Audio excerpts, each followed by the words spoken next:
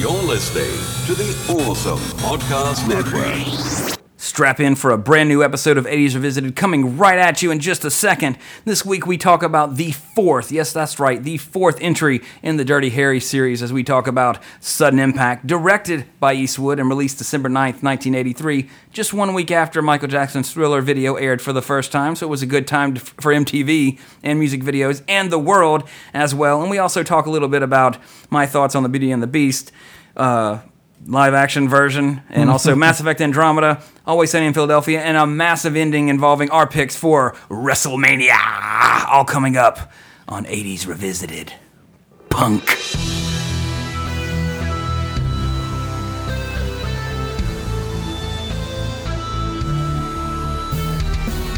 This is 80s Revisited. I'm your producer, Jesse Sedgley. And now, your host, Trey Harris.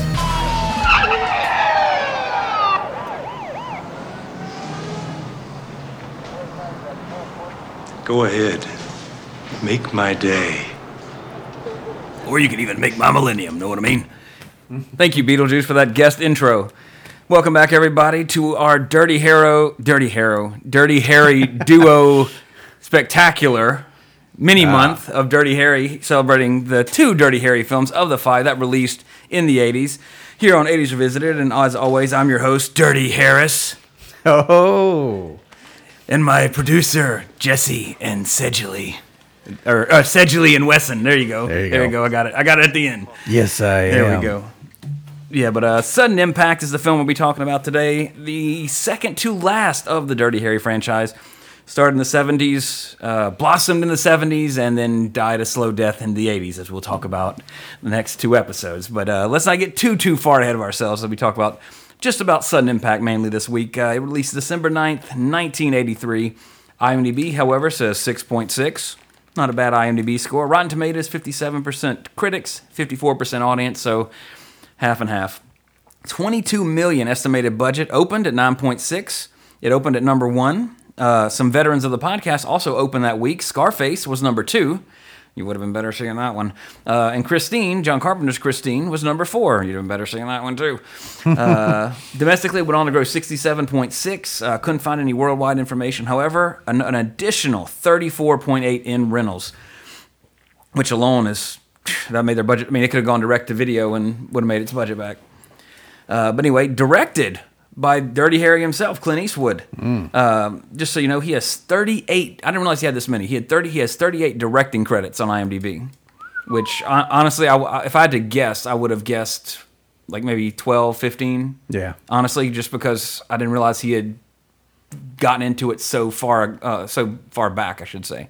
Jeez. Yeah, so, but of course, if you don't know who Clint Eastwood is, please stop this podcast and go watch a Clint Eastwood movie, because everybody should know who Clint Eastwood is. Mm-hmm. So that goes without saying. However, if you need some tips, Outlaw Josie Wales, Good, the Bad, and the Ugly, $1 Million Baby, Unforgiven, most recently he directed Sully, didn't star in it. Written by Joseph Stinson. He was an uncredited screenwriter on Heartbreak Ridge, another Eastwood film. And that's pretty much all Stinson did, and then the characters by Harry and Rita Fink. But of course they're just getting credit because they created the Dirty Harry character. I wonder if he named it after himself. Harry Fink. Like, oh, my name's Harry Fink, but if I was a badass and not a short fat screenwriter, I'd be this cop that doesn't take any shit from anybody and stuff like that. A rebel. And stuff like that. I can only speculate. I can't say for sure. But he didn't name it afterwards. maybe it's his fake name. His what he wants to be. You know how that goes. He wants to be a Callahan. Pretty much. I mean, honestly, after watching all 5 of these movies the past week, I want to be Dirty Harry. We'll talk about the other ones right before, as we're getting into this. But anyway, also starring Sandra Locke as Jennifer Spencer, a.k.a. the flashback queen of the film. She was also in Outlaw Josie Wales and Every Which Way But Loose, and she was pretty much... Now, just to give you some backstory on Clint Eastwood, he was... I don't know if a philanderer is like the right word to call him, but I mean, he had a lot of relationships. In fact, if you go to his Wikipedia page where it says children, it says a number of children, it says undetermined. So he had many paramours through his long and very long life that he's had so far, and still with us, thank goodness. But this was Sandra Locke, the female lead of this film, was pretty much the one that kind of made him, so he said, to give up his philandering ways for a while. A while is the key there, because it's Clint fucking Eastwood. Mm-hmm. I mean, no woman can contain his masculinity, though many have tried.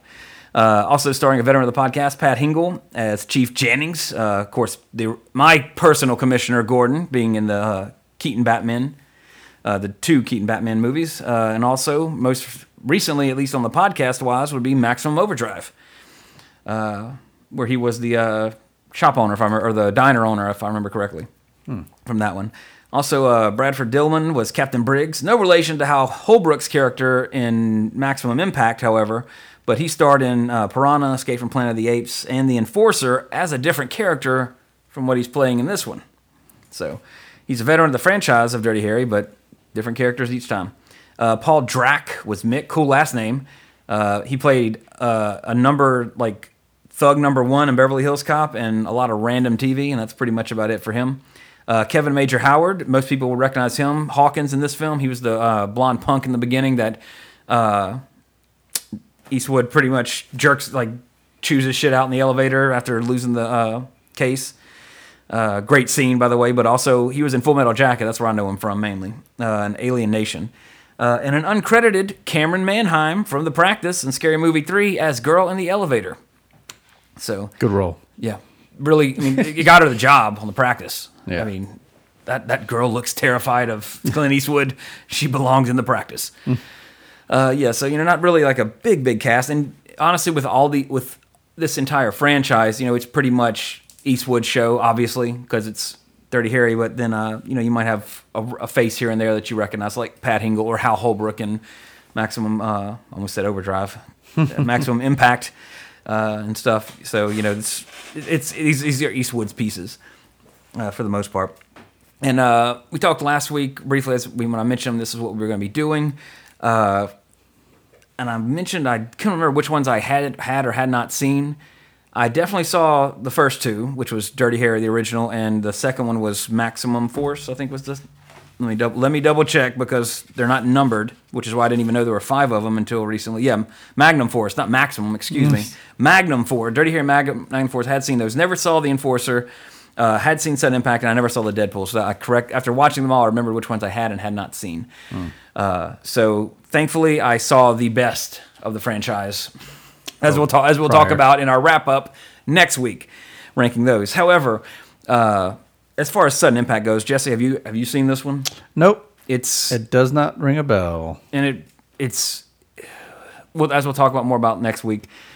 Aside from the first one, all the Dirty Harry movies are pretty much 2-hour-long episodes of a cop drama that you would see on TV.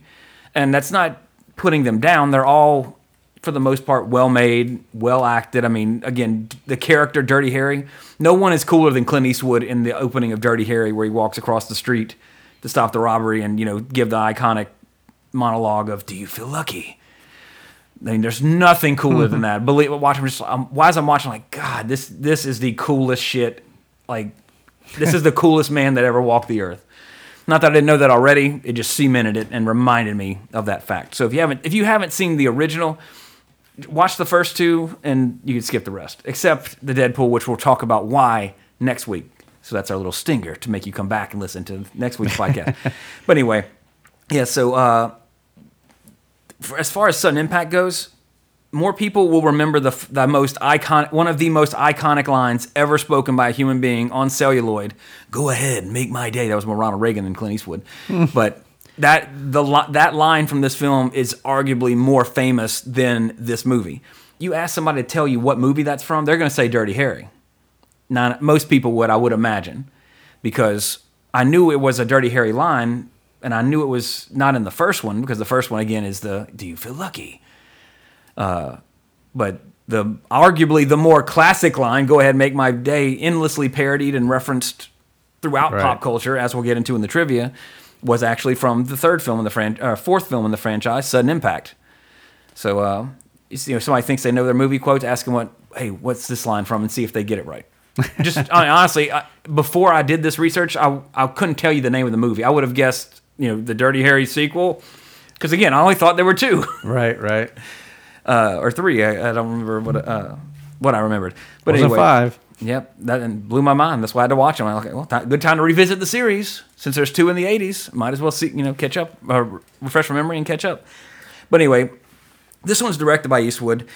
They're all honestly well done. Again, they're all well-made films. Mm-hmm. This one, and what really stands out about this one is, this is a 70s franchise.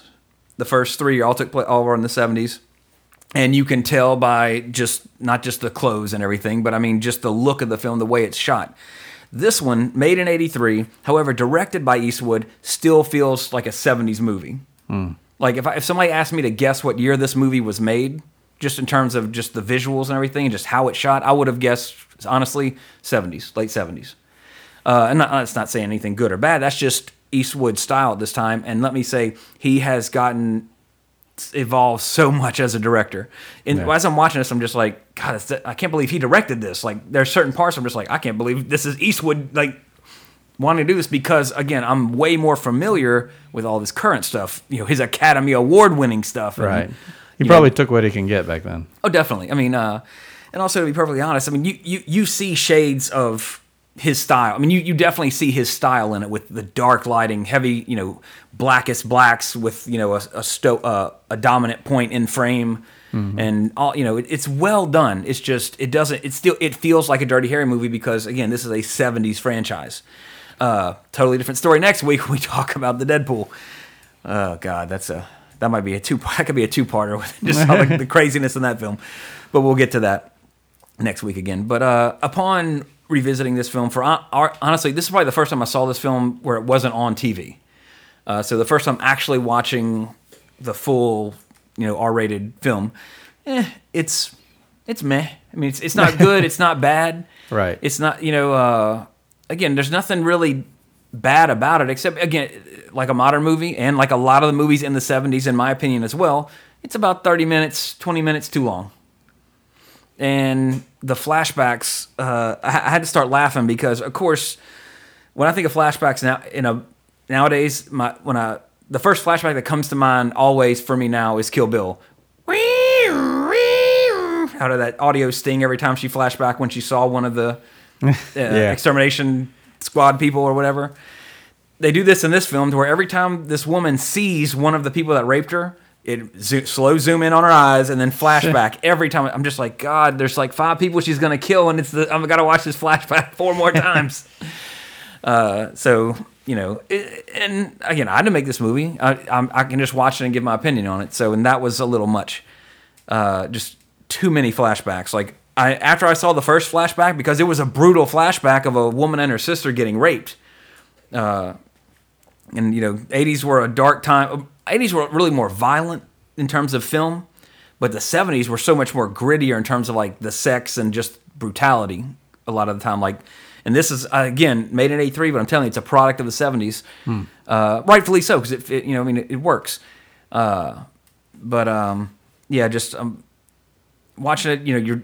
I'm thoroughly enjoying every time Eastwood's on the screen. There's a great chase where he commandeers an old person bus. But the funny thing is, he's chasing somebody on a motorcycle. So there's no way you can't catch somebody on a motorcycle. It's like Action Jackson, where he's running. He's running up pace with a cab. But you know what? Again, it's a movie. It's Dirty Harry. I'll accept it. And also, the biggest thing watching these in chronological order, practically back to back. I mean, I did double features a couple nights. There's so many tropes that they just repeat, and after the first one, every single film repeats the same tropes. There's the random crime that Harry comes across in the first 10 minutes, to have that first action scene. Yeah. Getting coffee, getting a hot dog, just walking across the street talking to somebody. Hold on, I hear a robbery. And immediately he's always around the crime. It's like, That's because crime happens everywhere. And apparently San Francisco is exceptionally violent. Right. Which we'll talk about more about the relationship between San Francisco and Dirty Harry character next week as well. sorry to keep giving you all these teasers for next week, but a lot of stuff's next week's gonna be pretty much back. Exactly. You gotta have you coming back, but next week, since there's only 2 movies, next week's Back to the Future segment will be pretty much a Dirty Harry retrospective on the whole series. So I gotta save some of that great information for that. There's the elevator scene I was telling you about. Like, again, I mean, you cannot go wrong. This is there's Cameron Manheim, by the way. Of course, y'all can't see this, but we're have to let Jesse know. But I mean, Eastwood this character is so, like, I have a new appreciation for it just after watching them all, just because of what the evolution of this character.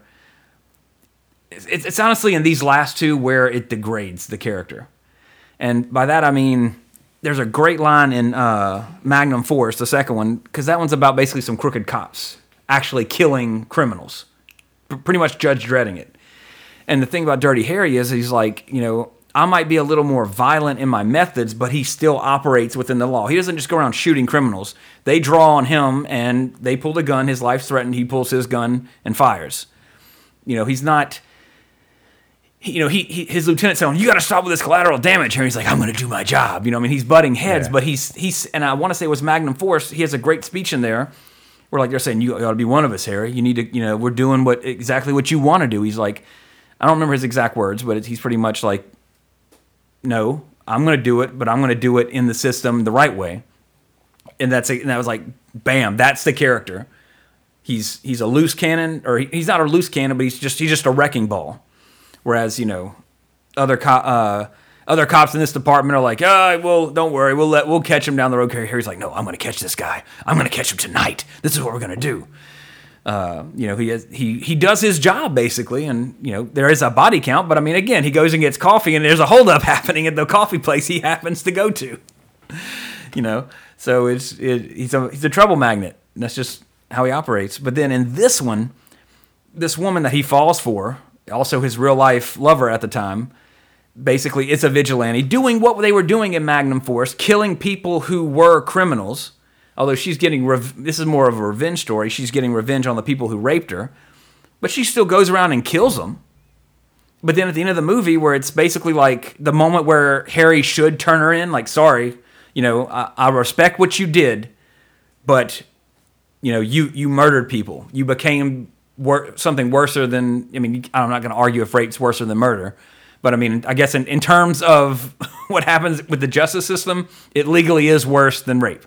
You did something 5 times worse, literally 5, you did it 5 times worse than what was done to you, although she was trained, so that's an invalid argument. So, but still 5 rapes versus 5 murders. Again, I'm not personally saying, I'm not saying that raping is not a horrible, despicable crime, but in terms of the justification in this film is he pretty much says like, nah, that was the criminal's gun. That's not her gun. He lets her go. He lets a murderer go at the end of this film, completely against the character that's been set up for the past 4 3/4 of films. Yeah. And that's what, like, again, this movie isn't bad, but like when it gets to the very end, it's like, that's Dirty Harry wouldn't do that. Like, I know this. I've watched this character. I know what he does. This is, he did it for love. I mean, it's not like he's married to this woman in the next one or anything. I mean, it needed a moment where it was just, I understand what you did, but I can't condone your how you went about doing it. And that would have been the Eastwood thing to do. Then he just walks away. Let the jury decide. Exactly. He appears as a character witness, like, she gets a reduced sentence, whatever. But she murdered people. And Dirty Harry let her go. There's other people, there's numerous bodies piled up in the San Francisco morgue of people that all they did was murder people too, but Dirty Harry put them in the ground. Yep. So that threw me for a loop at the end of this film. And that's what I'm talking about, the degradation of the character. And we'll talk about, when you think of Dirty Harry, I mean, even before I rewatched all these, I think about the iconic scene, go ahead, make my day. Or do you feel lucky? Just badass balls to the wall. I mean, big brass balls. He goes into battle with a 6-shooter with people with shotguns and automatic weapons. And then there's going to be a scene that we're going to talk about in detail next week where I pretty much lost all respect for Dirty Harry after what happened. And if you've seen the Deadpool, you probably know exactly what I'm talking about. One of the most ridiculous scenes in film history. Honestly. Jesse, you should watch it before we. Oh, well. Just before we go over it next week.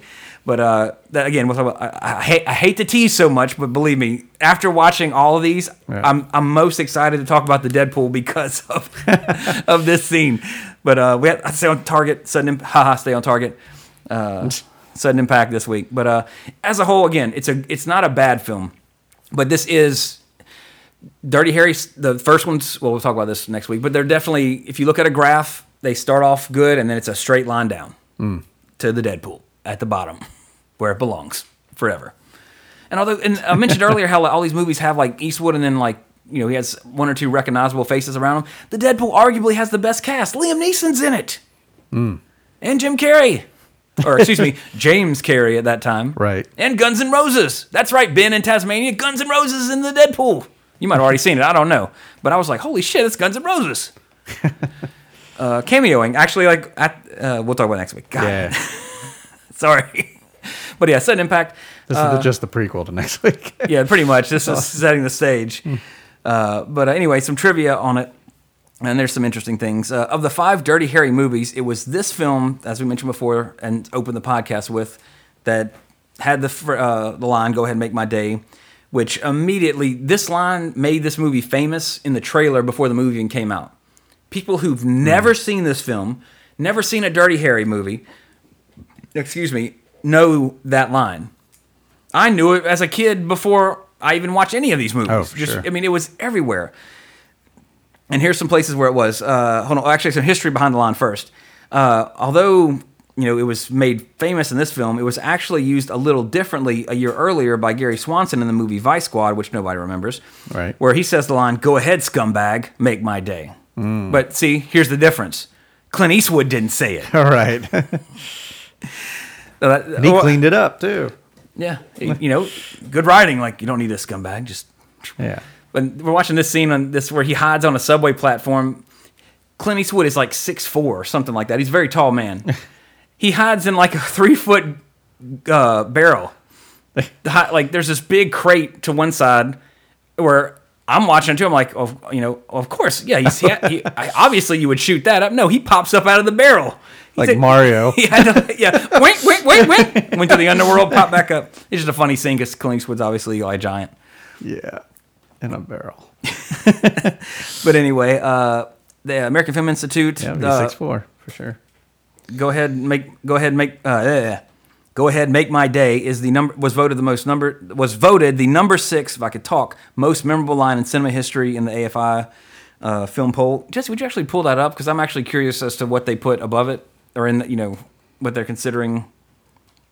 I think it seems like we might have looked that up a long time ago, but I don't remember what it was. Yeah, that's it right there.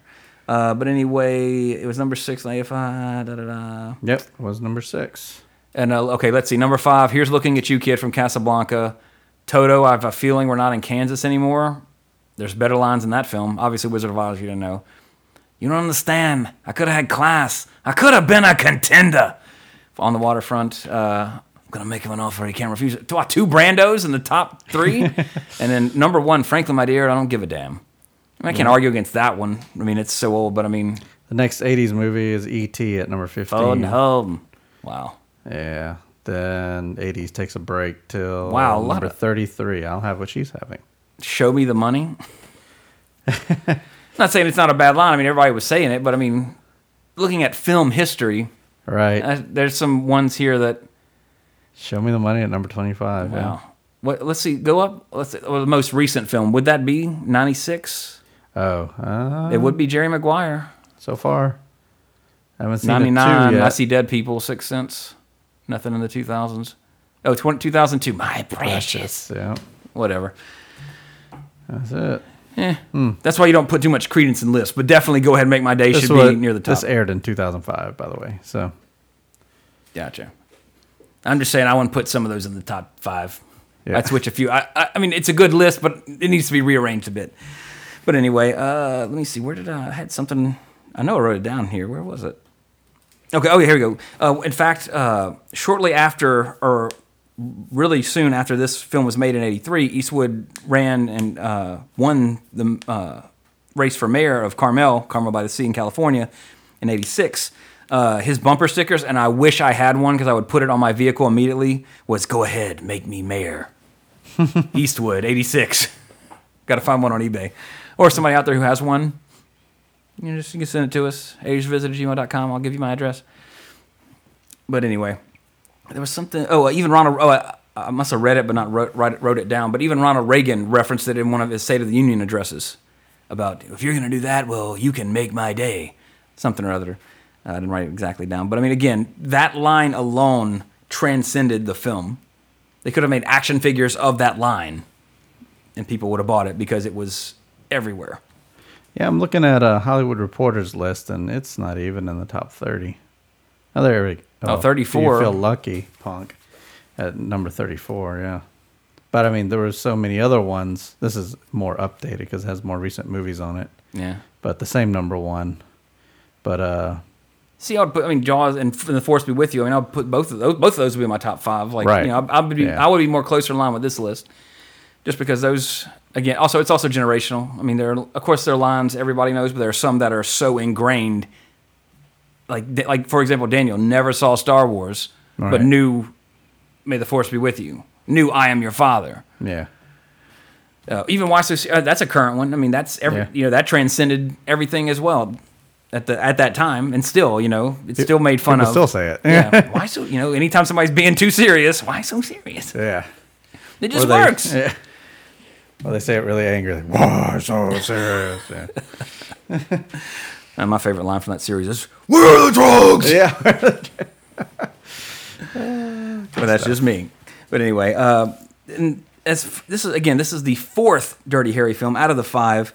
And it's some firsts for the series, and we'll talk about those right now. It's the only Dirty Harry film that was directed by Eastwood. It was the highest grossing Dirty Harry film. It was the only Dirty Harry film where Callahan uses a semi-automatic handgun because his other one gets knocked into the water. And there's the badass. We were watching the setup scene now where he shows his automatic pistol. And then we have the dramatic reveal at the end where he comes back all beat up, opens the case, and there's that chrome-plated death cannon ready to go. That gun, it's a large caliber semi-automatic pistol, AMP-44, Automag model 180, if anybody was wondering. If you're a gun nut. I am not, so that means nothing to me. You just have to tell me it's the automatic Dirty Harry gun. Okay, I know exactly what gun you're talking about. Here's what it sounds like. Sounds way better than Action Jackson sound effects, where they sounded like laser beams. Yeah. Almost there. But let's see. It was the only It was the only Dirty Harry film where Callahan doesn't have a partner. Which, by the way, we'll talk about that next week. That's never a good thing to be that person. Just saying. Do not be his partner. You're basically wearing the red shirt on the Enterprise. Pretty much. They all have a red shirt on under it. It's the only Dirty Harry film not primarily set in San Francisco. It's the only Dirty Harry movie that has flashbacks, thankfully.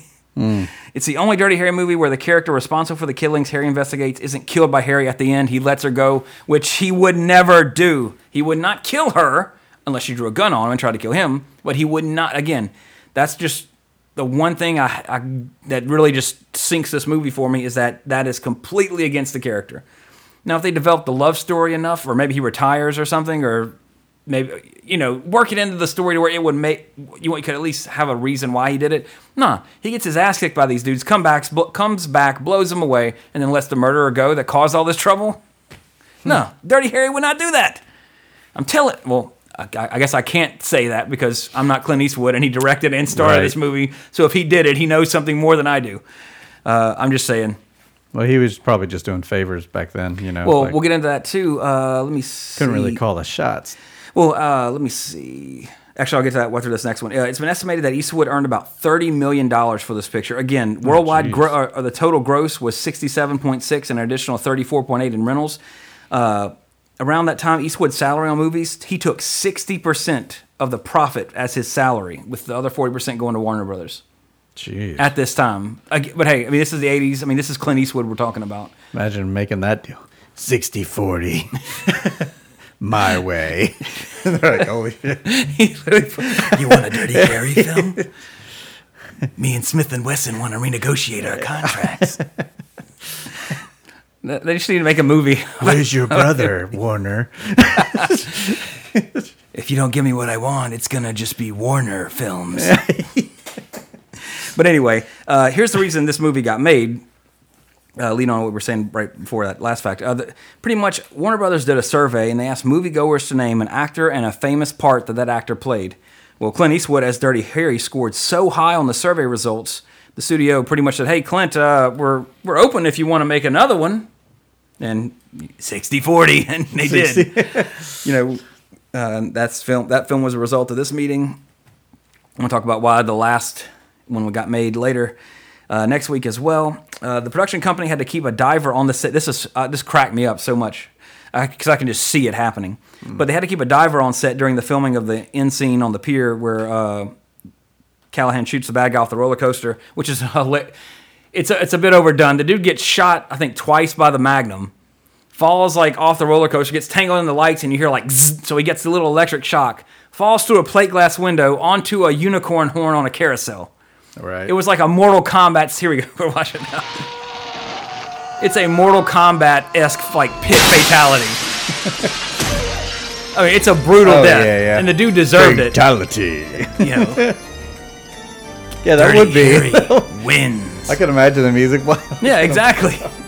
You know, it's a great death, but it's just like, good God. All right. What a horrible. I mean, he deserved it again, but Jesus. I'm sure they don't keep that shit running at night anyway. I mean, it's the morning and it's not running anymore. Well, she did turn it on. The throwback earlier, she turned it on in a vain attempt to try to lose her pursuers by turning on the merry-go-round. I'm over here. It's very weird. It's very weird. And so it's these plate glass windows and she locks the door, just like you see at a gas station or whatever. You know, it's a solid piece of glass with one bar where you push the door open. She locks it, and these guys have shotguns and guns. Well, they come up. Oh crap! She locked the door. They break the glass, but instead of just walking under the bar, they then like waste time reaching in to unlock the glass door they just broke before they go in. It's just funny. Wow. You know. Poor planning. Yeah, but anyway, during that scene, anyway, as I was saying, pretty much the prop gun would jam for the effect of the gun to make it look like it was actually firing, which it did frequently, and Eastwood would go into a fit of rage and throw the gun a considerable distance into the water. The diver would have to retrieve the gun, which would be dried out, repaired, and reloaded for the next take. So I could just see that, die, punk, son of a bitch! And he would just slinging his gun across the dock into the water. That's just. I wish there was. Nowadays there would be footage of that. Right. But unfortunately, I'll never be able to see that without inventing a time machine. I have to give you do a reenactment. But body count, Jesse. Would you care to guess how many people died in this? Having not seen it, if you just had to guess how many people Dirty Harry, or actually I shouldn't say just him, but how many people died in this film? I'm gonna go with 19. Oh, close. However, if we were doing Price is Right rules, you would have lost your showcase because you overbid. Damn. 18. Damn. One away. Close. Very close. Very good guess. Very good. Some reason it was just popping in my head and it was wrong. But no, I mean, close. It was accurate. It was just not precise. Right. So good job, nevertheless. Score-wise, again, I'd give this one a 5. It's straight up middle of the road. I don't love it. I don't hate it. I can tell you why I don't like it, but I can't tell you why it's not. Well, I guess those same reasons are why it's not great. Mm-hmm. But it's just, if somebody's never seen Dirty Harry, never seen a single one, even though this one has arguably the greatest line that attributed to the character, you should not watch this one. Mm. You should watch the first two, and you're done. Then give it up. let it go in peace. Remember it as it is, because it's all downhill after the first one. And that hill isn't too steep after the first one, but then there's a sharp drop off with part 3. Mm. We'll talk more in depth about that next week. Like I said, I give it a 5. Again, didn't hate it. I would probably not watch it again, because if you want to see, actually, I'll save you. I think it was 2 hours and 4 minutes. Let me save you 2 hours of your life. Go to YouTube and watch Sudden Impact diner scene. And watch where he walks in with the coffee, what we opened with, where he says the iconic line, and then that's all you need to see for this one. Perfectly honest with you. If you haven't seen it, I'll just save you 2 hours, and you can say you saw it. Then go read the Wikipedia article about the plot if you really want to know. Excuse me. Or again, if you're watching all of them, and if you've watched part 3, this one's better than part 3, so you should at least then watch this one. And then if you want a good laugh, watch the Deadpool. But anyway, Back to the Future this week. just talk about what we've been watching, what we've been playing. Since we recorded last, I did have the opportunity, or should I say the regretful opportunity, to actually have to sit through Beauty and the Beast. A tale as old as time? Yes, and it felt like I was dying as I was watching this film. But pretty much Asked Autumn, we went and saw it a week after, obviously, because it was so packed. It was even packed the night we went. I mean, it's destroying records. It's crushing everything right now. So I was like, hey, babe, I presented it to her just like this. Did you still want to go see Beauty and the Beast, or do you want to see Power Rangers? Because I would rather go spend the money to see Power Rangers than Beauty and the Beast. Right. And she's like, oh, yeah, I can't wait. Let's go see Beauty and the Beast. So inside I'm just like, no, I don't want to go see this at a theater. Anyway, so we did. And even she, halfway through it, rolled over and said, can we go home now? I'm like, no, you did this to us. We're staying for this. Jeez. Here's in a nutshell. Why do a live-action version of an animated movie when over half of your movie is still animated? Yep. That's my like. There's no point to it. Also, Emma Watson, she was not the right person for this role at all. Like I'm just watching, like no, like Belle. I'm not going to be some sort of. I'm not a Disney princess geek, but I mean, Belle's like one of the hot ones. Yeah, they're all hot. Don't get me wrong, but Belle's like top 3. Ariel, Jasmine, Belle. My top 3. If I had to pick, I wonder who would have fit that role though, because. Well, I was reading the IMDb as everybody on the podcast knows. After I watch a movie, I'll see what was going on. They actually offered Lily Collins the role first, which she would have been. I promise you, if you don't know who Lily Collins is, first of all, she's Phil Collins' daughter. Yeah, I remember. Secondly, she's gorgeous. Thirdly, she was in a film called Mirror Mirror, which if you haven't seen is fantastic. She would have been great because in Mirror Mirror as Snow White, I mean, she already played a Disney princess, but I mean, she lights up a room in that film. That's all I've seen her in. Yeah, she could have fit that. And it would have been someone not as well known, which I support. Yeah. Well, pretty much they did not go with her simply because Emma Watson showed interest in it. Ugh. So they're like, oh no, we'll get Emma Watson bigger. And yeah, I mean, again, that's why Scarlett Johansson's in Ghost in the Shell, because that's what's going to put money, that's what's going to help them make money on this movie. Believe me, having Emma Watson in this film did contribute to that to the juggernaut of a gross it's already got 2 weeks in, because of Hermione's in it. People want to watch it because she's in it. Not me. I will never go to a movie because Emma Watson's in it, because I don't dislike her, but she was not right for this role in this film. However, her singing wasn't bad. That part, no qualms with that. It's just Belle is supposed to like.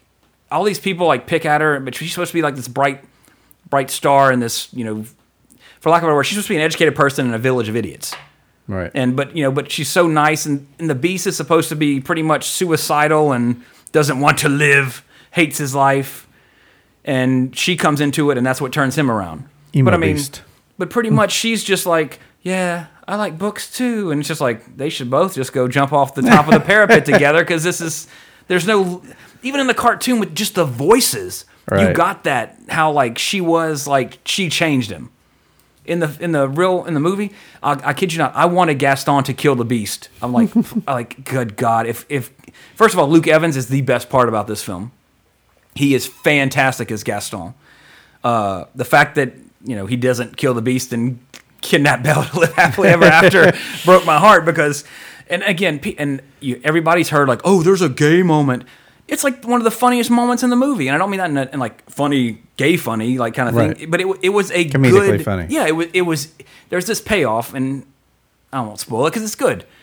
They set it up earlier. You too might be forced to watch this movie one day. I mean, if you're interested, then of course you should see it. I would not go see it at a theater and spend $30 to go see it. I would rent it for $3.99 or $5.99 on Amazon down the road. And I'll be honest with you, adults like us probably. Well, I mean, every adult, every woman I've talked to loves it. Someone bought some votes. They had to, right? Yeah, 28.8%. To have an average, 28%, 10. Yeah, no right. way, it's not 10. Most people who vote on IMDb legitimately vote, and that's why your second spike is at 8. Mm-hmm. Yeah, someone really raised that average. Well, the highest for 8.7 females under 18. And then 8.4 for females, 18. It's all the female demographic.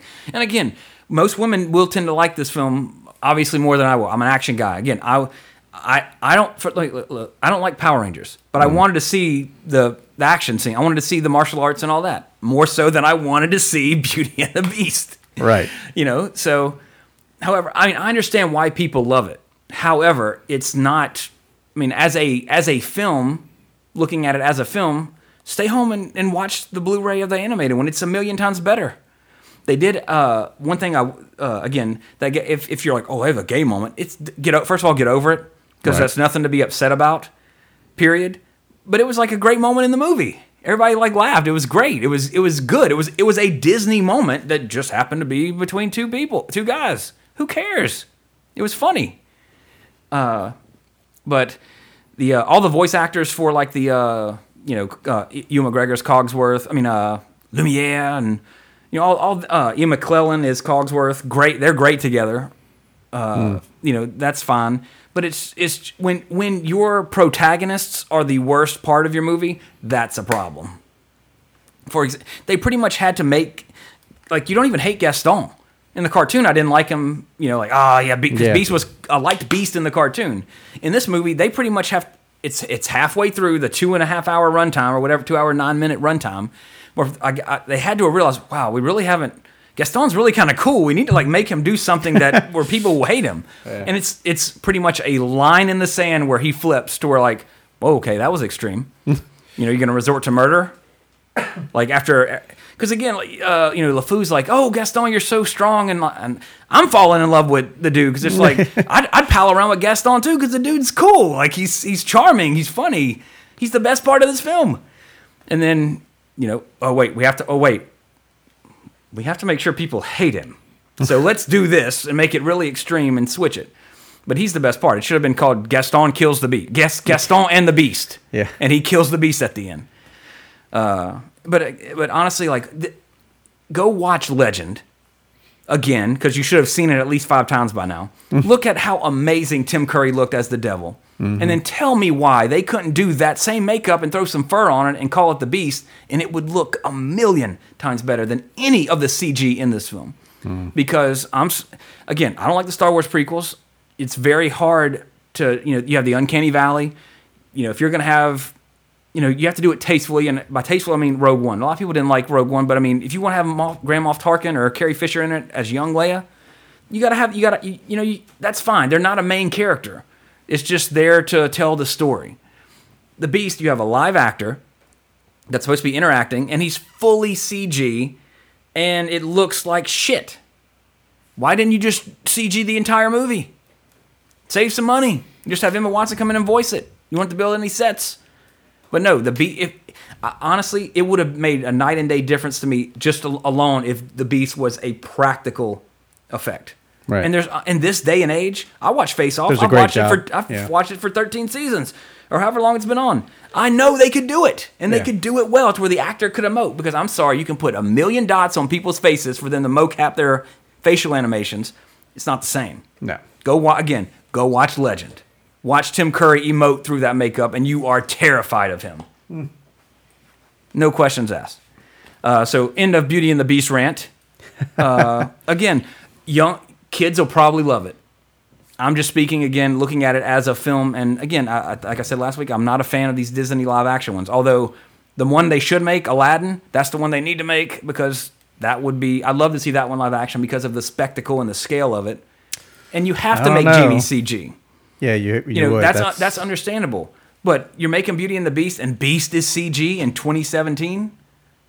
I should say I'm not surprised, but I'm surprised that it looks that disparate between camera shot of Emma Watson, camera shot of CG Beast. Distracting. This is not good. And I'm very forgiving with CG, but again, this is a character that you're supposed to feel for, that you're supposed to want. Oh God, if she would only love him for who he is. Oh wait, he's got books. Oh, what a gentleman. Meanwhile, Gaston's the epitome of manliness and bravery, but the Beast has got books. But that's just my opinion. Anyway, also started playing Mass Effect Andromeda. I wish I had some good news. Oh no! I saw you playing it the other day. I was playing it before I went out to eat today, and it's just. Oh no! Okay, story-wise, it's nothing with the story. It's the fact that this game, it looks like it should have been Mass Effect 2.5, or like, let's imagine it more like, it looks like it should have released between Mass Effect 2 and 3. Because of the quality? I mean, it looks like Graphic quality?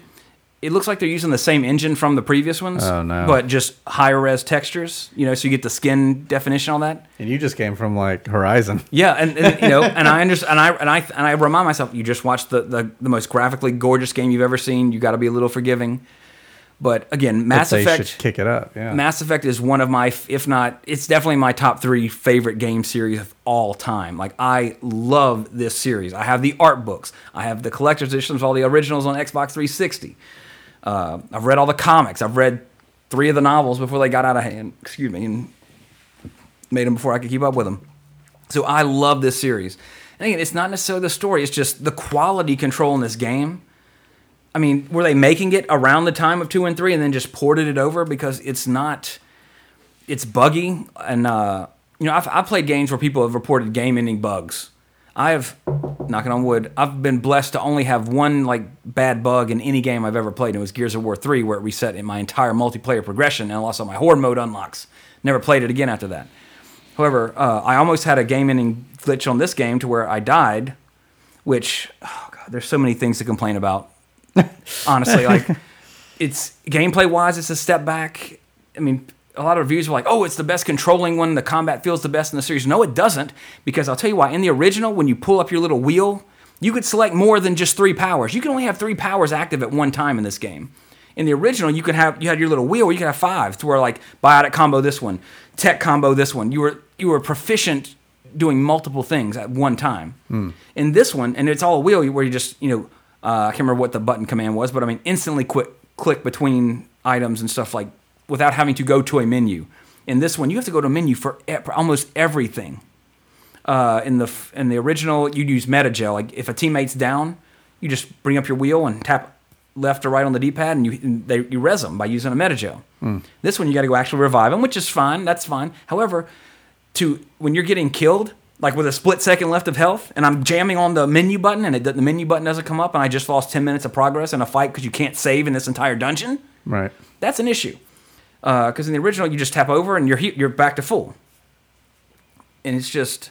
Yeah, I'm watching a YouTube video of the first 12 minutes. If I saw just some of these videos, aside from, again, the textures look fantastic. Yeah, but when the you see structure of the... it just doesn't look as... they look very cartoony. Yeah. Which I don't know if that's their style, but it They're- seems like they're going for real-life textures, and then I look at their eyes, and it just seems like... Oh, it feels like I'm watching something between The a eyes are really Pixar- bad, like in terms of Yeah. like how they're not glossy.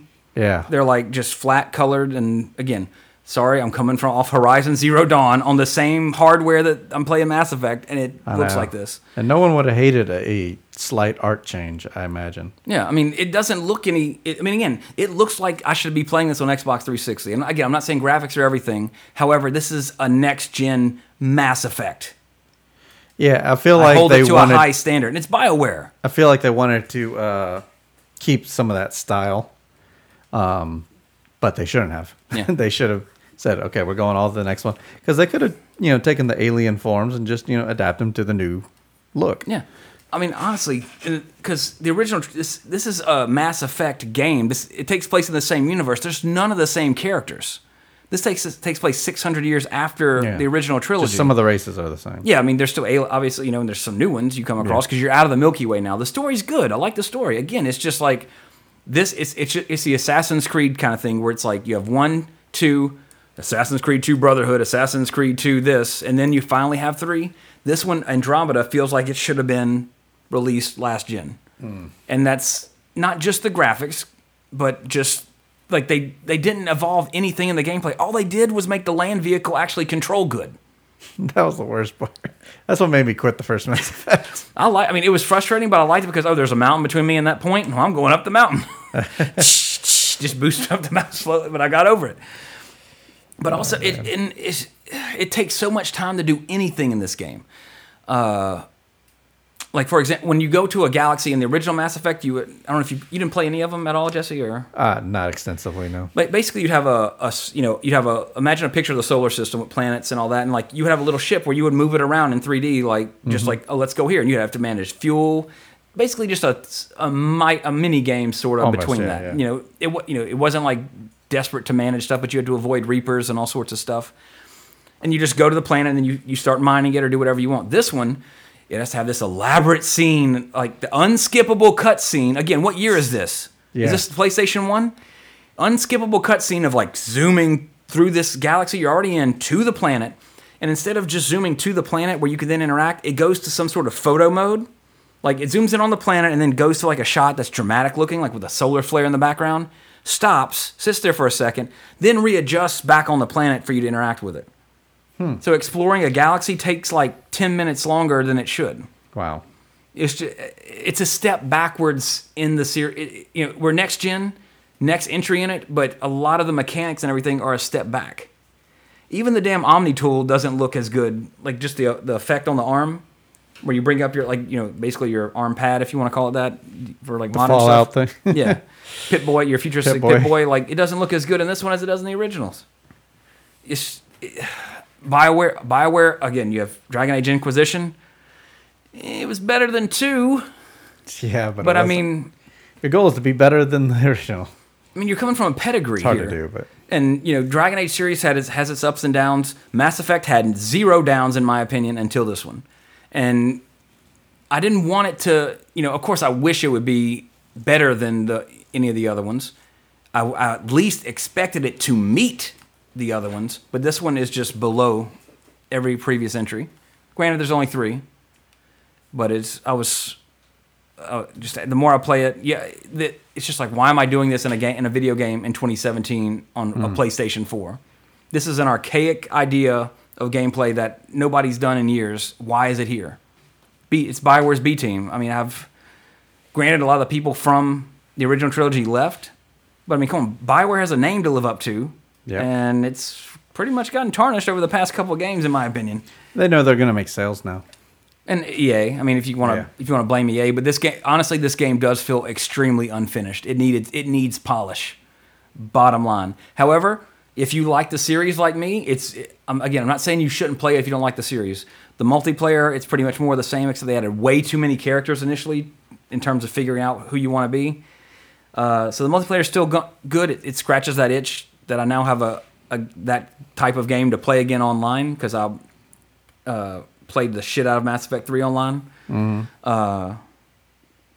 So it has that going for it, but it's just there's so many little things. You can't equip your squad mates with what weapons you want them to equip. They can only equip one of 3 powers. Like you don't have a tree form to like how you want to build them, and you only have 6 of them. And also, oh god, one of the greatest things about the Mass Effect trilogy is just the interactions with your crew members, where you truly, like in part 2, I fought, I did everything I could, because part 2 is the one where if you lose them, they're gone in 3. You don't have them in 3. I didn't lose anybody in 2. Like I made sure I did every side mission. I plotted every choice at the end of the game, like what I thought was appropriate, and thankfully I chose wisely. None of my crew came back, and actually I take it back. Though I had one loss, and it's like your little doctor chick, not the gray-haired one in the original, but like your little secretary or whatever. She's like a redhead. She got chopped up in the Reaver base or something like that, but that was it. None of my teammates did. So I did have one casualty. So I guess I didn't get the very, very best ending, because I know you can. Nobody even gets chopped up in that thing. Oh wow. But anyway. But you have even over the course of a 40-hour game, I mean, you're like maybe 10 hours in, and you're just then getting a new squad mate. The first flipping planet you land on in this game, hey, I'm going to join your team now. Like, so fucking, Nintendo-y. By Nintendo-y, I mean, NES, oh, you're good with a sword. I'm going to come with you now. Just people just joining your party left and right, like, okay. And already, after, the first, few missions, when I first get back to the ship, I'm already getting romance options. No, you're supposed to build up relationships to unlock them to see, and you learn about your characters. And this game, it's not doing that. This must be running on PC. They must be on this video we're watching, because that's a lot cleaner looking than PlayStation 4. I'm sure it is. It's released by IGN, so. Yeah, because this looks a lot sharper. Although it probably looks this good on PlayStation Pro because I know it is enhanced for the Pro. But it's, you know, if you were expecting something on par with the previous entries in the series, this is not it. There's just gameplay things that, like, why you have to evolve it. And the thing is, this is a new game in the series. You're not tied to anything of the other ones. You just have to. You could take what you want from there and evolve it and do what you want. They did add a little. You have a jetpack to, like, for an upward boost, and you have like a dash. You know, something they add, like, okay, yeah, you added that, but then I have to go to a menu to heal. I have to go to a menu to change. Like, I have to pause the game to change weapons. All sorts of stuff, like archaic game design in a modern game, and that's unacceptable, in my opinion. Wow. But Jesse, you been playing anything? I went back to Horizon and just basically did everything. Everything? Yeah, I went through the Red Maul quest. I didn't realize that was part of the Hunter stuff. Because, I did all those, got all the suns and everything, got all the weapons for that. So your percentage completion would be like 100%? Or It's near that. I still have some tutorials to do. I've been knocking those out. But for the most part, I did them. It's just the really difficult one, not difficult ones, the ones that happen by chance more so. It's like, use a blast thing to kill multiple enemies at once. That's one, like with the sling? Yeah. I got like one on that. I got to go back to the beginning area, I where guess. Where there's weak things, like all those things just grazing in the field and stuff. But I do think they count. I think we might have talked about this last time, but I think, like, if you use like the explosive one, like with the sticky bombs or the proximity ones, like those count for that. Oh, really? Yeah. Just make sure, again, like we talked before, make sure that quest is active. Yeah, I know. Or otherwise, you're like, why am I getting no credit for this? But yeah, I've done everything else. That's awesome. I plan to do that eventually once I. Yeah, it's just because I don't want to start something else. I could very well go start something else, but I was like, I don't know. If I do that, then I'll get sucked in, and I got so much other stuff to do. Yeah. Watched anything of note lately? Actually, no. Yeah, I just been working on board games. Yeah, you gotta do what you gotta do. But as we talked about last week, I did go back and watch the latest season of Always Sunny, and you were right. Yes. If you haven't seen the latest season, because you don't have cable like me, it's probably the best season. Right. It ended kind of funny, but kind of odd. Yeah. That was weird. But they do that sometimes just to have weird parts to it. Yeah, just to add some sort of random drama. But that premiere. No, that's one of the best episodes of anything. That was it's not overhyped. That first episode was fantastic. And the one with the deliberation room. Oh yeah. Was pretty funny too. It's my bike. Yeah. Well, I love how it just all takes place in one room. Yeah. That's the kind of stuff we could film, Yeah. It's like, just got to come up with a good script for that. And just, they know, you could just, they know exactly what their characters would do. Exactly. Like whether they're actually those people in real life or not, but I mean, they have it it's no, so consistent. People, I hope not as well. Although they did make this season, like, I don't think Dennis is a serial killer anymore after this season. But because there's that big fan theory. They had that I don't remember what season it was, but there was on the hunt for the serial killer. Like they had the episode about it. Yeah, and then it's like, it's not Dennis. Yeah, but then there's still a speculation it's going to come back that because Dennis is always the mastermind behind something that is going to come back that he actually was the serial killer. He's a nice guy till I walked out of the room and watched the tape. Yeah, exactly. He looked at the camera for like 2 hours. It was like the Charlie McDennis one where he's like, woman on the TV. No, it's a woman's head in a box. It's clearly a woman's head in a box. I'm like, dude, why'd you make that? I don't know. It's like such a great show. And if you haven't seen it, any of it, seasons 1 through 11 are on Netflix. So you have a fantastic thing to binge watch. And it's the longest running live action comedy series or something like that. Consistent, absolutely consistent. Yeah, because I can't say comedy series because Simpsons hasn't beat, obviously, but live action comedy series, I believe they just passed up one of these old TV shows from way back. But and it's 10 episode seasons and it's quality. It's short enough to where they can all go have movie careers or whatever. Yeah, and come do back other shows. But yeah, I'm glad they're still doing it because anybody else in those shoes would have quit a long time ago. Like Charlie Day's got a movie career. Caitlin Olsen's doing her other TV show. show. And then Dennis was on, like, Autumn watches the Mindy Project, and he was on that sometimes. So, yeah. I haven't seen Mac in anything else, but I mean, he's also like... But he's the guy for that show. Yeah, so he's probably keeps his And time. DeVito, I mean, he's... I think he's there because he recognizes talent, you know, after his long career. No joke. And just pretty much say, hey, I like your show. I want to be on it. And like, I mean, hell yeah, Danny DeVito. Yeah. So I'm like, gosh. Frank's such a great character. Oh, yeah. Absolutely. I want to be the trash man. That's every time I always just think of him chewing trash in the middle of the ring after splitting Cricket's artery. Just like, I want to throw my trash in the ring. I'm going to eat trash. It's terrible. Have you seen all the episodes? Yeah. Like leading up to... Okay. Well, after last week when we were talking, and since then after watching that season, I've seen everything. Okay. Because, just like 2 months ago, I went through all the episodes again. Yeah, it's one of those series you could, like, in fact, after watching that season, now, like, normally our go-to thing on Netflix, we just put, like, an episode of He-Man on in the background, but now it's like, hold on, we're eating supper before we watch a movie. I want to find this episode of Sunny where they, play the game, or they're doing the fish market thing, or, want to find one real quick to watch for that while we're eating before we watch a movie or something. And the other musical episode is really funny, too. The stage musical. Oh, yeah. Dayman, enemy of the night, man. Oh, now, just thank you for listening to Always Sunny podcast. Yeah. But, There's plenty of those, I'm sure. I would hope so. I wish they would do a podcast. No, like the gang does a podcast. As them. That would be phenomenal. They did have an episode where they had podcasts. Dee and Dennis did a podcast. I'm trying to remember that one. It was a small portion of the show, but yeah, they both did a podcast. I don't remember that offhand. So many schemes the gang gets into. Hard to keep track. Doesn't surprise me. Yeah. But anyway, that's pretty much it for this week. Of course, we'll have another segment real quick, but we're going to kind of do the wrap-up now for anybody who's not a wrestling fan. Oh, yeah. Real quick.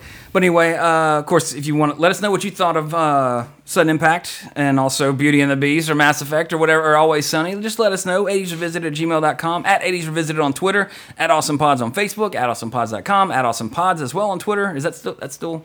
Yeah. Okay, yeah. There's so many ways to find us. Yeah, so just let us know how we're doing. Some of you are friends with us on Facebook. Just talk to us. Exactly. They do. Yeah, they do. Yeah, but some don't. Some I'm just friends with. I'm like, all right, we're friends. Okay.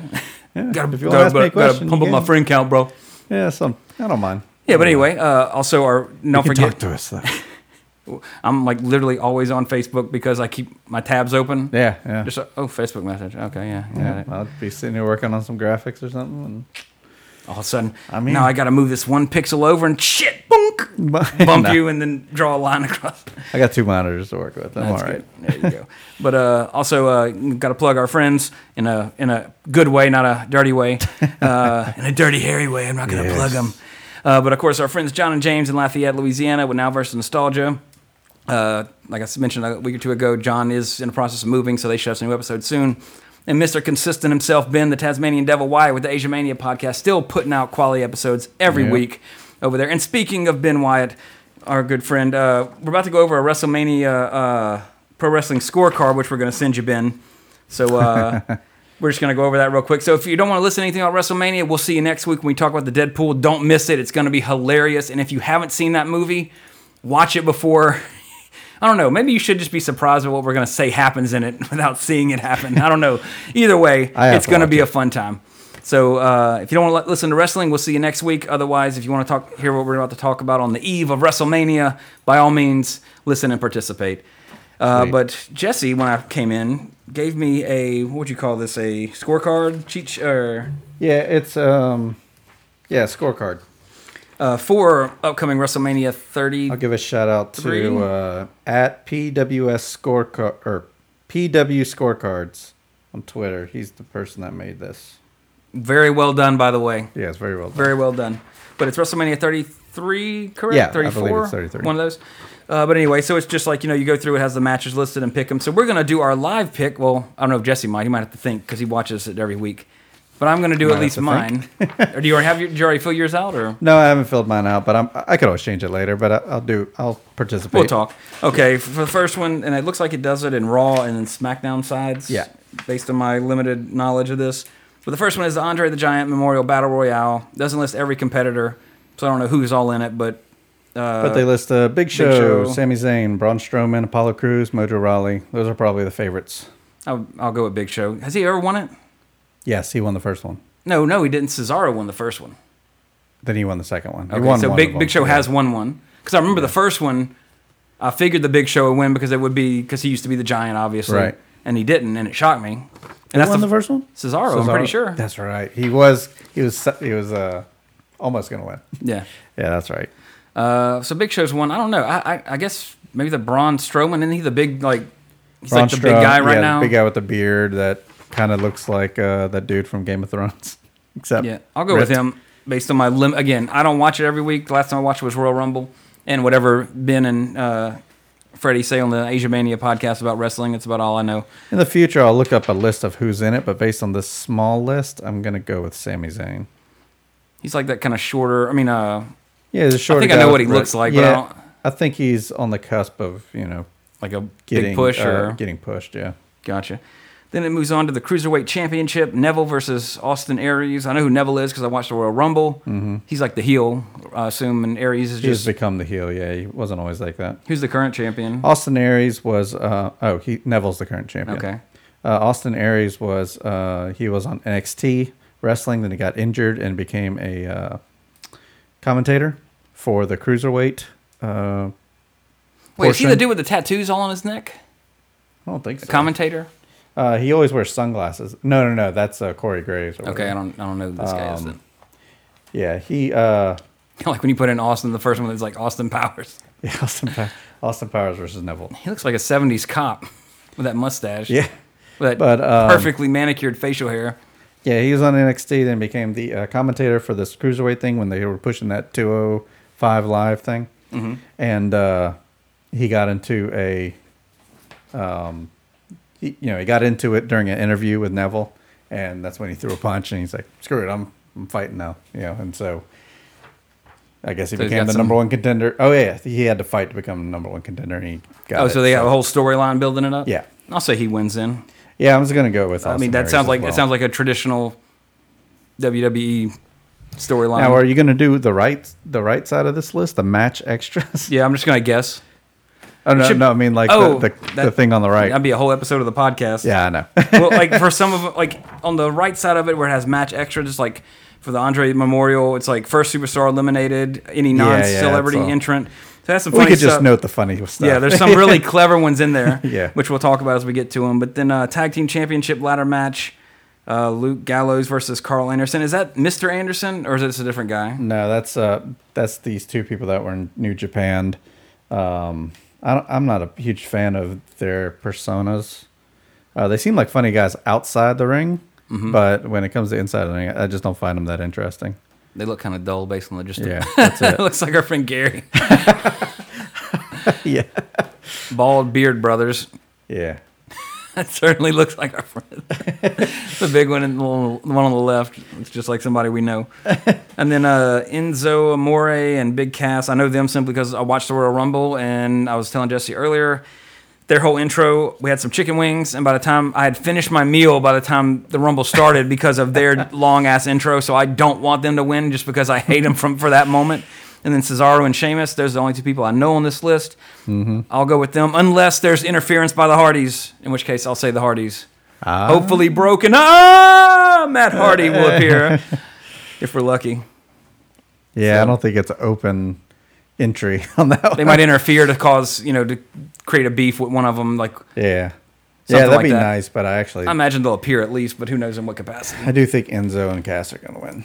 Are they? I would assume Cesaro and Sheamus and Gallows and the other one are more like heel type teams, or is no, not Cesaro and Sheamus aren't. They Cesaro's he's a face. Sheamus is the heel, but together they kind of make this bond. I like that idea. Like that sounds like a good storyline. Gallows and Anderson are definitely heels, and Enzo Amore and Cass are faces, of course. Gotcha. But they haven't had the chance at the belt yet, and WrestleMania. And it's WrestleMania, yeah. They got to have like a good story, like a happy belt win. Now, when they get the belt, I don't think they'll have it very long.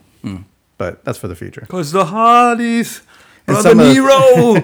Some of the things on the right for that one is like the Cesaro swing full rotations. You got to guess how many they're going to be. At least 4. Yeah, I was gonna go like 8. Actually, well, yeah, he'll do it multiple. He'll probably do it to one member of each team at one point. Oh, that's a good point. So you got to add them all up. Yeah, so I think 8 would be a good number. Enzo and Cast promo time in minutes. 37. It'll probably be about 5, maybe 6. I hope. Oh, I imagine You get 1 minute. You get 1 minute.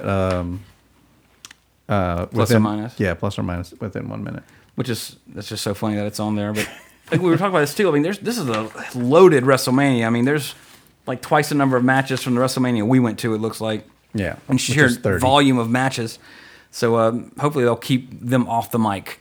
Yeah, and just we are Enzo and Cassidy, whatever. So moving on. Who's the current tag team champions? Is it Gallows and Anderson? Okay, so heels will probably lose that one. I would agree with that based on the storyline. Yeah. United States Championship: Jericho versus Owens. And this one's not even about the championship. That was kind of just thrown in. It's really about their friendship breaking up. Yeah, and Owens is the champion, right? Owens was the champion. Oh, Jericho's the champion? No. Oh, there's no champion? Jericho has the United States Championship. Oh, okay. Yeah. So it's for the belt. It's for that United States Championship, which I think Owens is going to win that. Did Owens already has a belt? He was the Universal Championship, but he lost it. Oh, that's why I get confused. Okay, that's the Universal was... He lost it because of Jericho, lost it to Goldberg. Okay, gotcha. I see that. Because they keep changing them. Right. Like the title name, so I'm confused. Okay. So yeah, when they split. It would make sense they want to put the belt on Owens. I would assume Jericho's contract might be up to where he has to go back to his podcasting or whatever. Yeah. Although he's really hot right now. Like he has crowd control like The Rock had back in the day. Wow. Maybe they should keep him on top then. I think they'll keep him, but I still think he's going to lose, and they're probably going to I don't know. They don't have another belt for him to get. I don't know. He might actually win that. It's a good thought. I don't know. I've had to pick. He's got to have somewhere to I know go Jericho, so I'll pick Jericho just because I know who that is. Women's Championship: Bayley versus Charlotte Flair versus Sasha Banks versus Nia Jax. I have no opinion. However, when I watched the Royal Rumble, I hated Bayley because she missed a lot of her spots and looked like me in the ring trying to wrestle somebody. To be perfectly honest, so when was that? The Royal Rumble match. Oh, Royal Rumble. Okay. And actually, that was the only match I've seen of Charlotte Flair, but I like she was like, it reminded me of her dad. Like she was not in her necessarily her style, but just like that heel kind of aspect. Right. Same size tits. No, it might not be too far off. I don't know Sasha Banks or Nia Jax. I know one of them's related to Snoop Dogg and the other's related to somebody else, right? Rock. So Nia Jax is related to Rock. Sasha Banks, Snoop. Doesn't Charlotte Flair have isn't she undefeated at pay-per-views or something like that? Does she have some sort of streak? In one-on-one matches.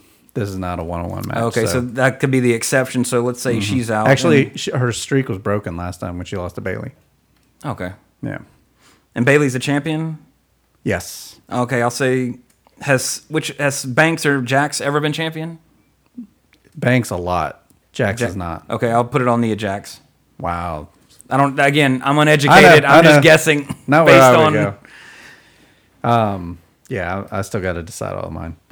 And then the only match that matters to me: Phenom versus the Big Dog, Undertaker versus Roman Reigns. One of the funny things on the match extras is Undertaker entrance time in minutes. How long it takes him to get to the 6 minutes. That's what I say. 6.66 minutes. So that'd be 7 minutes and 6 seconds. But anyway, all I know is I don't want the Undertaker to lose to Roman Reigns. Mm-hmm. Bottom line, nobody does. Although, because nobody does, how to get him heat to make a heel turn, have him beat the Undertaker at WrestleMania. Mm-hmm. But no, that I mean, even since. Again, our WrestleMania was 3 years ago? We said before we were off the air. Even then, they were trying to push Roman Reigns. Yeah, and again, I don't watch it every week. I just keep up with it. What you say, what I hear on the Asia Mania podcast, and random stuff on Facebook. People just don't like the guy. So hey, stop. Yeah, I mean, he has the look. I mean, I love the Shield when they were just together. Don't like how he doesn't lose, which is true. He doesn't lose. Well, he better lose Sunday. I swear, because I think they're going to push a heel turn and they want it. Oh, if you don't like him, we'll make you not like him. Mm-hmm. Noah McMahon, but of course the Undertaker also has to sign off on it. So, but I mean, we know the Undertaker is exceptionally limited with his time left in terms of matches. Sure. he doesn't need more than one loss at WrestleMania unless it's his last match, in my opinion. Because WrestleMania is his thing. He had his one loss. It needs, and that keeps Lesnar's status too. Like there's still only one in 21, or I guess 22, 23 now, and one, whatever it is. He's still the one. That could still be his thing. But if it's 23 and 2 or 22 and 2, that takes away from, you're hurting Lesnar's status at that point, in my opinion, and all that. And again, Roman Reigns doesn't deserve it. Nobody likes him. So please don't think reverse psychology is going to work and tarnish the Undertaker's legacy by having this dude beat him. So that's my only opinion on that. Yeah. So Undertaker on that one. Yes, by a mile. Please, please don't let the Undertaker lose. Same logic, or? Oh yeah, definitely. I agree. Because again, you watch it every week, so I'm just non-sanctioned match: Rollins versus Triple H. Is this Rollins' first match back from like injury, or? Yeah, I mean, I don't think he's really injured, but storyline wise, yeah. And he's just like he's been banned from the building or something, or I mean he's not doing really, like not really. He's still obviously employed. Well, I mean, yeah, you know what I'm saying, but the storyline is like he's not allowed here or something, or they don't want him back. What's the drama? The storyline is that Triple H doesn't want him to fight because he'll basically end his career. So he's like, well, then I'm going to just leave. Yeah, exactly. It doesn't make any sense. Oh gosh, I want to say Rollins. Yeah, I was going to say Rollins as well. Because when I did watch it, last time I regularly watched Raw was when the Shield was still together, and I always thought he was the best. Yeah. He was the high flyer. He was doing all the high risk stuff, which is always my favorite type stuff. So when he got his big push and he turned heel, that's great, like because he's the best one. We'll see when he wins this, that'll turn him back to a face. You think so? Well, this whole time he's been talking to the crowd like a face, like he's in the ring. Triple H is constantly saying to him, "Stop listening to them. Stop pointing at the crowd and stuff." Which whenever Triple H is acting like the bad guy, that's going to pump up Seth Rollins. Of course, and people already like him. I mean, even when he turned heel, they still liked him. Yeah, he was a great heel. Yeah, and a hero. We said it on the podcast before. When we talk about movies, the hero's villain has to be better than the hero for the hero to be good. There's too many examples. Wrestling's the same way. Yeah. So it rarely works the other way. Plus, whenever he was coming back a little bit, he was teaming up with Roman Reigns. Which, oh, really? Yeah. They did a couple. Well, they probably thought, Seth, can you rub off on... Well, they kept saying, the Shield is back and stuff like that, because they kept doing Shield moves, like the power bombs and stuff like that. Of course, Dean Ambrose was never there. Mm-hmm. But, eventually he'll probably come back to that, to where all three of them are running around. Or keep him like a loose cannon. Well, I guess Ambrose is sort of the loose cannon, right? Because he's all like just he's walking crazy around talking and stuff. Yeah. So then, said Rollins on that Universal Championship, and that's basically Raw's highest title, right? Or is that like the company's highest? Isn't there like... No, that's Raw's highest title. It's still brand-based. Like the titles they're not... Okay, just making sure, because again, you call something Universal Championship, I assume that's, based on the name, I would assume that's between... That could be anybody's. The other one's called the WWE Championship. That's what I love and know. And that was the original belt. Okay, good. And it still is the original belt. It's black in color. The other one's red because of Raw. Yeah. Okay, whatever. But Goldberg versus Lesnar. All I know is Goldberg's beat him twice already. Yeah. It's Lesnar's time to... Yeah, it's exactly. WrestleMania. I mean, he was just on Raw, too. And he did the same thing. Goldberg came in and was like, why don't we just do this right now? Give them a show. And he says, okay. So Lesnar gets out of the ring, comes out, and gets speared, and he's down. So he kind of beat him 3 times. It's you can't have that for the. You have to. Wrestling is best when it tells a good story, and has to tell it in the ring and out of the ring. The story they're telling here, Lesnar has to win. Of the stories, right. There's no point to the story. I mean, if Lesnar loses, he must have. Is he going to be injured or something? And Sable at the same time, like Suplex City. Welcome to Suplex City. But one of the things that they have on the list too: match longer than 3 minutes, yes or no? For that one. Yes, I would say it would be. Yeah, it's WrestleMania. They got to do something. But I do think they might pull out the Clint Eastwood finisher. With the metal plate. Or the Bret Hart finisher. Yeah. Oh, still, Eastwood start. Well, actually, the Eastwood / McFly / Hart finisher. Yes, that's it. I guess that'll be the chronologically best way to put it. Chronologically, McFly did it first because he did it in the 1800s. That's true. That is true. But it was undocumented until 1990, right? Yeah. That's a good one, though. That is true. But, and then on for the SmackDown side, wrapping this up, Women's Championship, Alexa All the Bliss, women, basically. Yeah, Becky Lynch, Natalya, Mickie James, Carmella, Naomi, and everyone else. It literally like says. an eye doesn't. No, it's an eye. It's who? Carmella. Okay. Yeah. That's just my old eyesight. Isn't Natalya one of, like, is she related to Bret Hart? And she won, like... Yeah. She's Natalya Hart Has she or ever... whatever. Have any of these not held the Women's Championship? Carmella has not. Mickie James. It's been a long time since Mickie James has. She came back out of retirement. Mm-hmm. Love me some Mickie. I'll go pick Mickie James just because. Really? Again, I don't know what's happening. I know. I mean, Alexa Bliss is fucking gorgeous, but yeah. I know Mickie James. So has Natalya been champion? Yes. I'll say Mickie James. I mean, in the past. Why would they bring her back? Now, not recently. Natalya hasn't been recently since they changed the belt.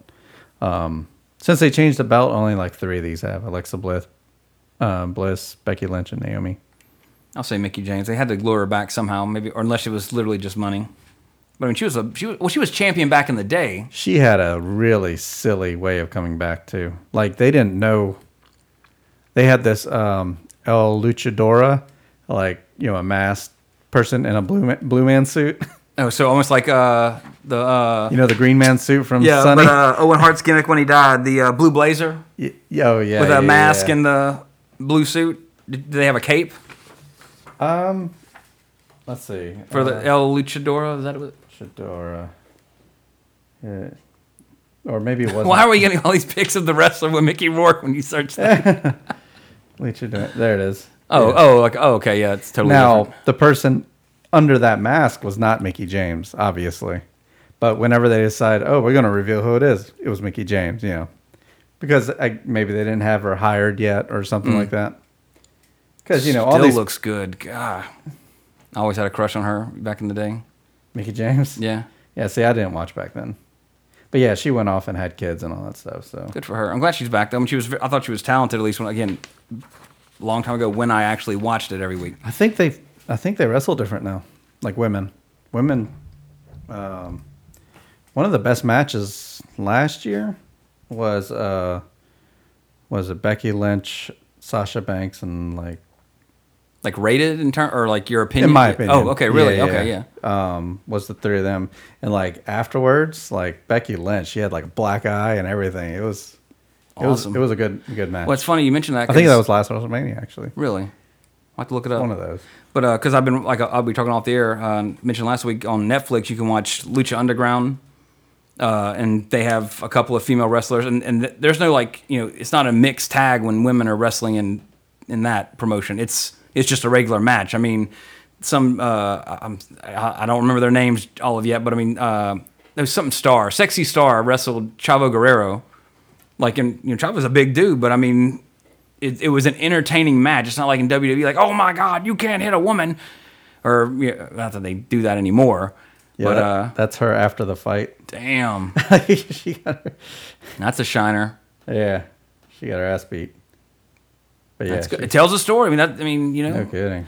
I think that's. I'm not saying it's good she got a busted eye, but I mean that's been a big problem. At least what I've seen in WWE was that you'd have women wrestling, but it was just so like hair pulling and with no disrespect to actual women wrestlers, just light moves, if you know what I mean. Just like you jumped off the top rope while I'm holding your hair. I mean, no selling, no follow through to where it looks real. And I hate to keep bringing up Lucha Underground, but I mean, those matches look, not everyone, because you can tell you can see, there's a lot of setups in there because they do the high flying moves and they have to be in the right position to catch people so they don't die. Right. But I mean, there's a big, wrestling's a huge part of selling that. Shawn Michaels, HBK, Scott Hall, you have to sell, you have to make the other people look good. Stone Cold was good at it. Bret Hart was phenomenal at it. Yeah.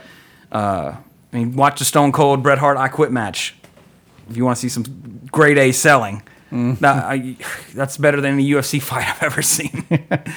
But that's just me. But anyway, yeah. So, that's fantastic for women's wrestling because that legitimizes it to where they can do what you see the guys doing without being, more so the American thought of, protect them. No, Yeah. they can get out there and do it too. I mean, UFC's doing it too. Yeah. They can do anything they want to do. They can do anything men do. You have to prove that. And wrestling's a good place to prove that. Because, yes, the outcome's predetermined. But, sorry, if you jump off a Titantron, Yeah. that is real. They're not CGing Gravity Shawn McMahon floating down Shane from the McMahon, chain. God, sorry. Yeah. There's a reason you hear about wrestlers dying from painkiller, heart attacks and all that, because it's a hard life that they're doing for you week in and week out. I mean, I haven't seen any women do anything crazy on a Hell in a Cell yet, but someday. It has to be going that way if these matches are getting better and better like that, to where they're taking the bumps, as they call them, and they're putting the time in and they're working with each other, and it needs that. Yeah. Because China, God rest her soul, she was just a bruiser. Yeah. She had a few moves, but I mean, her was character was female Goldberg. Yeah, basic, and that's fine. Yeah. But and she beat Jericho. Was it Jericho? No, was it Jericho or Jarrett? Jeff Jarrett. She beat one of them in a match. I think it was Jeff Jarrett. Oh yeah, Jeff Jarrett for the belt. Yeah. Yeah. So I mean, but you have to legitimize it in the ring and with the story and everything. Yeah. So, but that's good to hear that it's getting that way. So women are equal. They should be. So stop holding doors for them. That's my joke with Autumn. Like, I am a feminist. I believe women should have every opportunity men do. But I like to joke with her, like, she'll stop by the door because I've always held it, and like, oh no, I'm a feminist now. Yeah. Why don't you hold the door open for me? It doesn't matter. Yeah. But that's jokingly, of course. Yeah. Jokingly. But moving on from our wrestling, if we did have a wrestling podcast, what would we call it? Not to spur that on you, but as a joke, like for this episode of the Oh, geez. Trace Sedgley Rumble. If you have a funny podcast name involving our names together, let us know. Yeah, put it in a hashtag on Twitter and there you go. Let us know. Moving on, 4 matches left. Intercontinental Championship, Dean Ambrose versus Baron Corbin. I hate Baron Corbin. I do too, after you showed me last week that his move is basically self-rock bottoming himself. Yep. So based on that alone, I cannot support this guy. Although we were talking about it, I don't know if it was on the air or off the air last week, but I did like his performance in the Rumble. I was like, oh, who's this dude? Okay. Yeah. He won pretty that, good. Right? He won the that other thing. The Andre the Giant Memorial. Oh, he did. Year. Like last year, I guess, maybe, or yeah, when he made his debut during that match and he won it. Oh, wow. So they were That's a big ready push to put him over right there, yeah. I was impressed with his like in the ring in the Rumble, but then once you said, his finishing move was just like he self-rock bottoms, I'm like, no way. And then you showed me the montage. I'm like, this is the dumbest thing I've ever seen. I want to lose. And every time he does it, I'm like, oh man, he just got rock. Oh wait, no, he's getting up instantly. So that invalidates the rock bottom as ever hurting somebody. Exactly. Yeah, so I can't in good conscience ever pick him. Then Power Couples Collide mixed tag match, I would assume, or is it like John Cena, tag. Nikki Bella versus The Miz and Maurice. With Al Roker as guest ring announcer. Strangely enough. For some reason. And one of the match extras is Cena proposes to Nikki. Yeah. Because they've been plugging the whole thing. It's like, y'all aren't married, and she wants to get married and stuff like that. Yeah, that has to be the angle for it. That if they're, why would they throw that in there without something? It might not pay off. That would be weird if it's like legitimate like that, but they're both wrestlers. That's how they met. Maybe that's the way they want to do it. Well, Macho Man got legitimately married in the ring. And they want to do that again. I like John Cena. I don't like The Miz. However, I think Maurice is prettier than Nikki Bella, so I'm going to go with The Miz and Maurice simply because Maurice is gorgeous. Yeah. That's my only logic for picking that winner. But, yeah, Cena and Bella's going to win that. If I put money down, that's what I would say. But for my personal point of view, not watching wrestling, Maurice is hot, so she's prettier to me. She's more attractive to me. I find her more attractive than Nikki Bella, who is beautiful in her own right. I would hold the door open for her. Yes, and I would Nikki Bella, but I would hold it open a little bit longer for Maurice. They're both very good looking. Yes, there's no doubting that. John Cena, wow, look at the butt on that. Dumb and Dumber reference for all you youngins. But and then probably, honestly, the second most anticipated match for me, Commissioner versus the phenomenal one, AJ Styles versus Shane McMahon. Yep.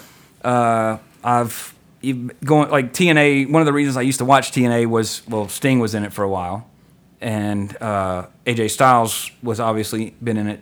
I don't know if since it started, but a long time. I remember him from then. Always liked him. Very talented. Very almost like an HBK protege in a sense. It's a shame that HBK isn't still wrestling because that would be a match that I'd love to see. And of course, we all know Shane McMahon. I'm not sure of Shane McMahon's condition because I know he's older, but I mean healthy. He's still in good shape. Yeah. I mean, I don't know the plot line for this one, but AJ Styles was upset that they gave Bray a chance to get the belt. AJ Styles lost the belt in like a 3-person match. Was it an elimination chamber or was it just a? I don't remember what it was. It was whatever the last pay-per-view was. But it was just a normal match. I mean, a fatal 3-way or yeah. It was like triple threat match. I mean, it's fatal 4-way. Yeah, the triple threat match, and he lost it. He wasn't pinned or anything, but the Bray Wyatt pinned John Cena, I think. Oh, so then whoever got the pin got the belt, kind of situation. Not like the. Okay. So he was pissed off, and so they decided to give AJ Styles a chance to come back, and he had to fight Randy Orton because Randy Orton won the Royal Rumble. Yeah. And but he said he wasn't going to do it. He said, I won't fight Bray. But then it was all a ruse. And so he says, I'm coming for the title, Bray. And he's like, wait a second. We already told AJ he's coming for it. So they said, okay, y'all fight it out, and that's it. And he lost against Randy Orton. And he got all pissed off at Shane. He's like, you call that a chance? You call that a chance? And then he beat him up in the parking lot. And so, why are they making AJ Styles a little whiny bitch? Well, yeah. I mean, since he had the belt, it more and more started to become, I'm better than everybody. I am the show. Seems like that's what if I remember correctly, when that sort of Seth Rollins thing when he was champ initially. Oh, for sure. Yeah. Like he was like, I'm the best. Like the cocky. You come from a character, so to speak. Yeah, interesting. Yeah, AJ Styles isn't quite a heel. I'd say he's still a face. Still. Yeah. I don't know. I think I'm using those terms right. Heel and face. That's face are the good guys. Heels are bad guys. That's all that.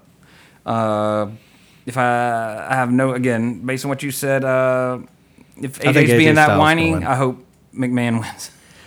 I don't think McMahon wins because he rarely wins. Like he does some flashy stuff, but he doesn't win the match. Maybe we'll get a victory this time. I don't know. Hey, but they got to keep pushing AJ. So I think because Shane McMahon has no interest in continuing. What's the pay-per-view after WrestleMania? Do you know? Like Battleground, just like nothing special. Oh yeah, because that's right. SummerSlam's later on. That's the next big one.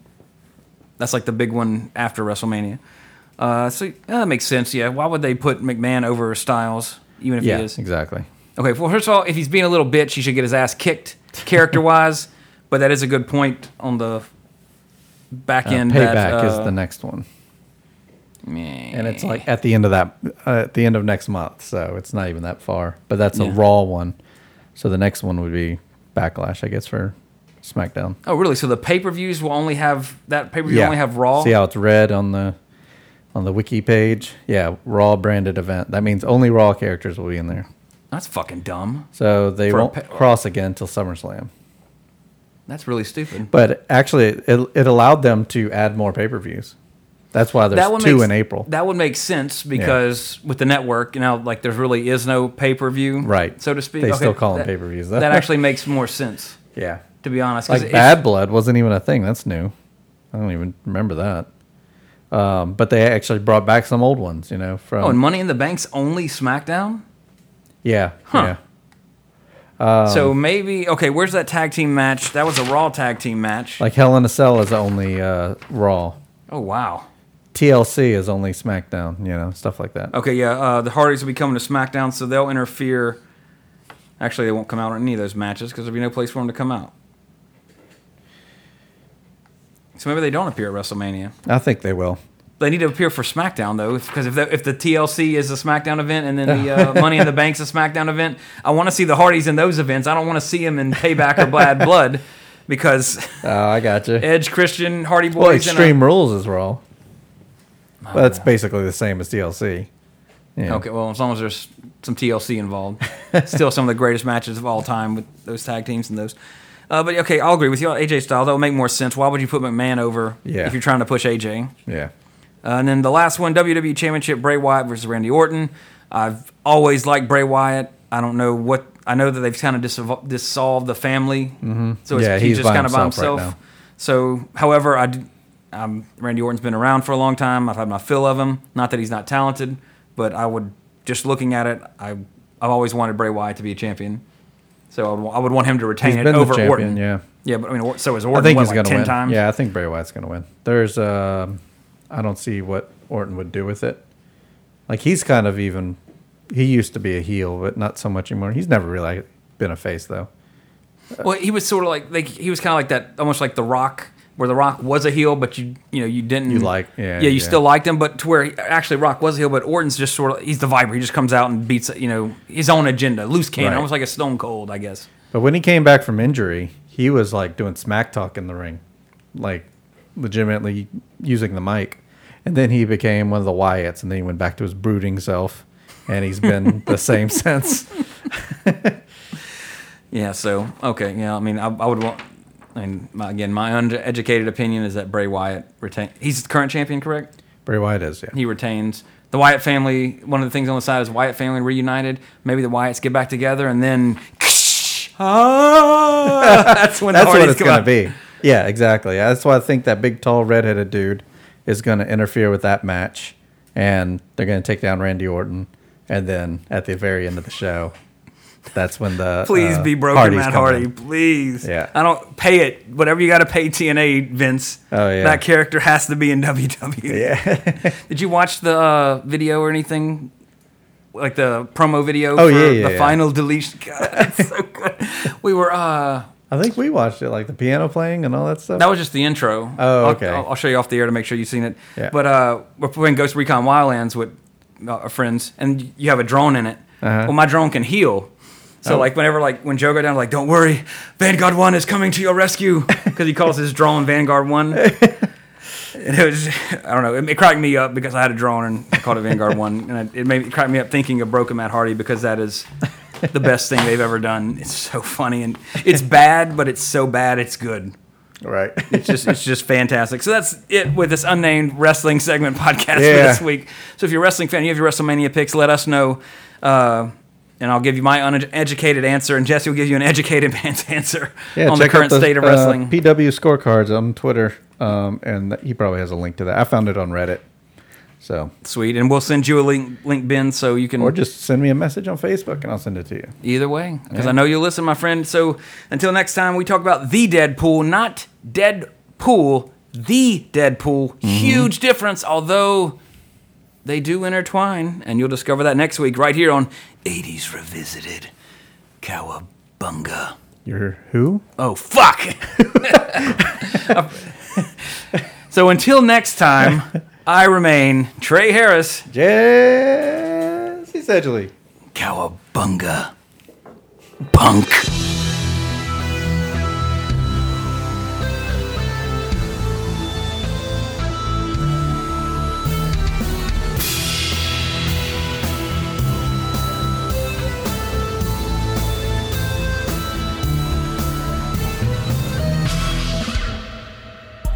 Find this show and more on Facebook.com/AwesomePods and follow us on Twitter @AwesomePods.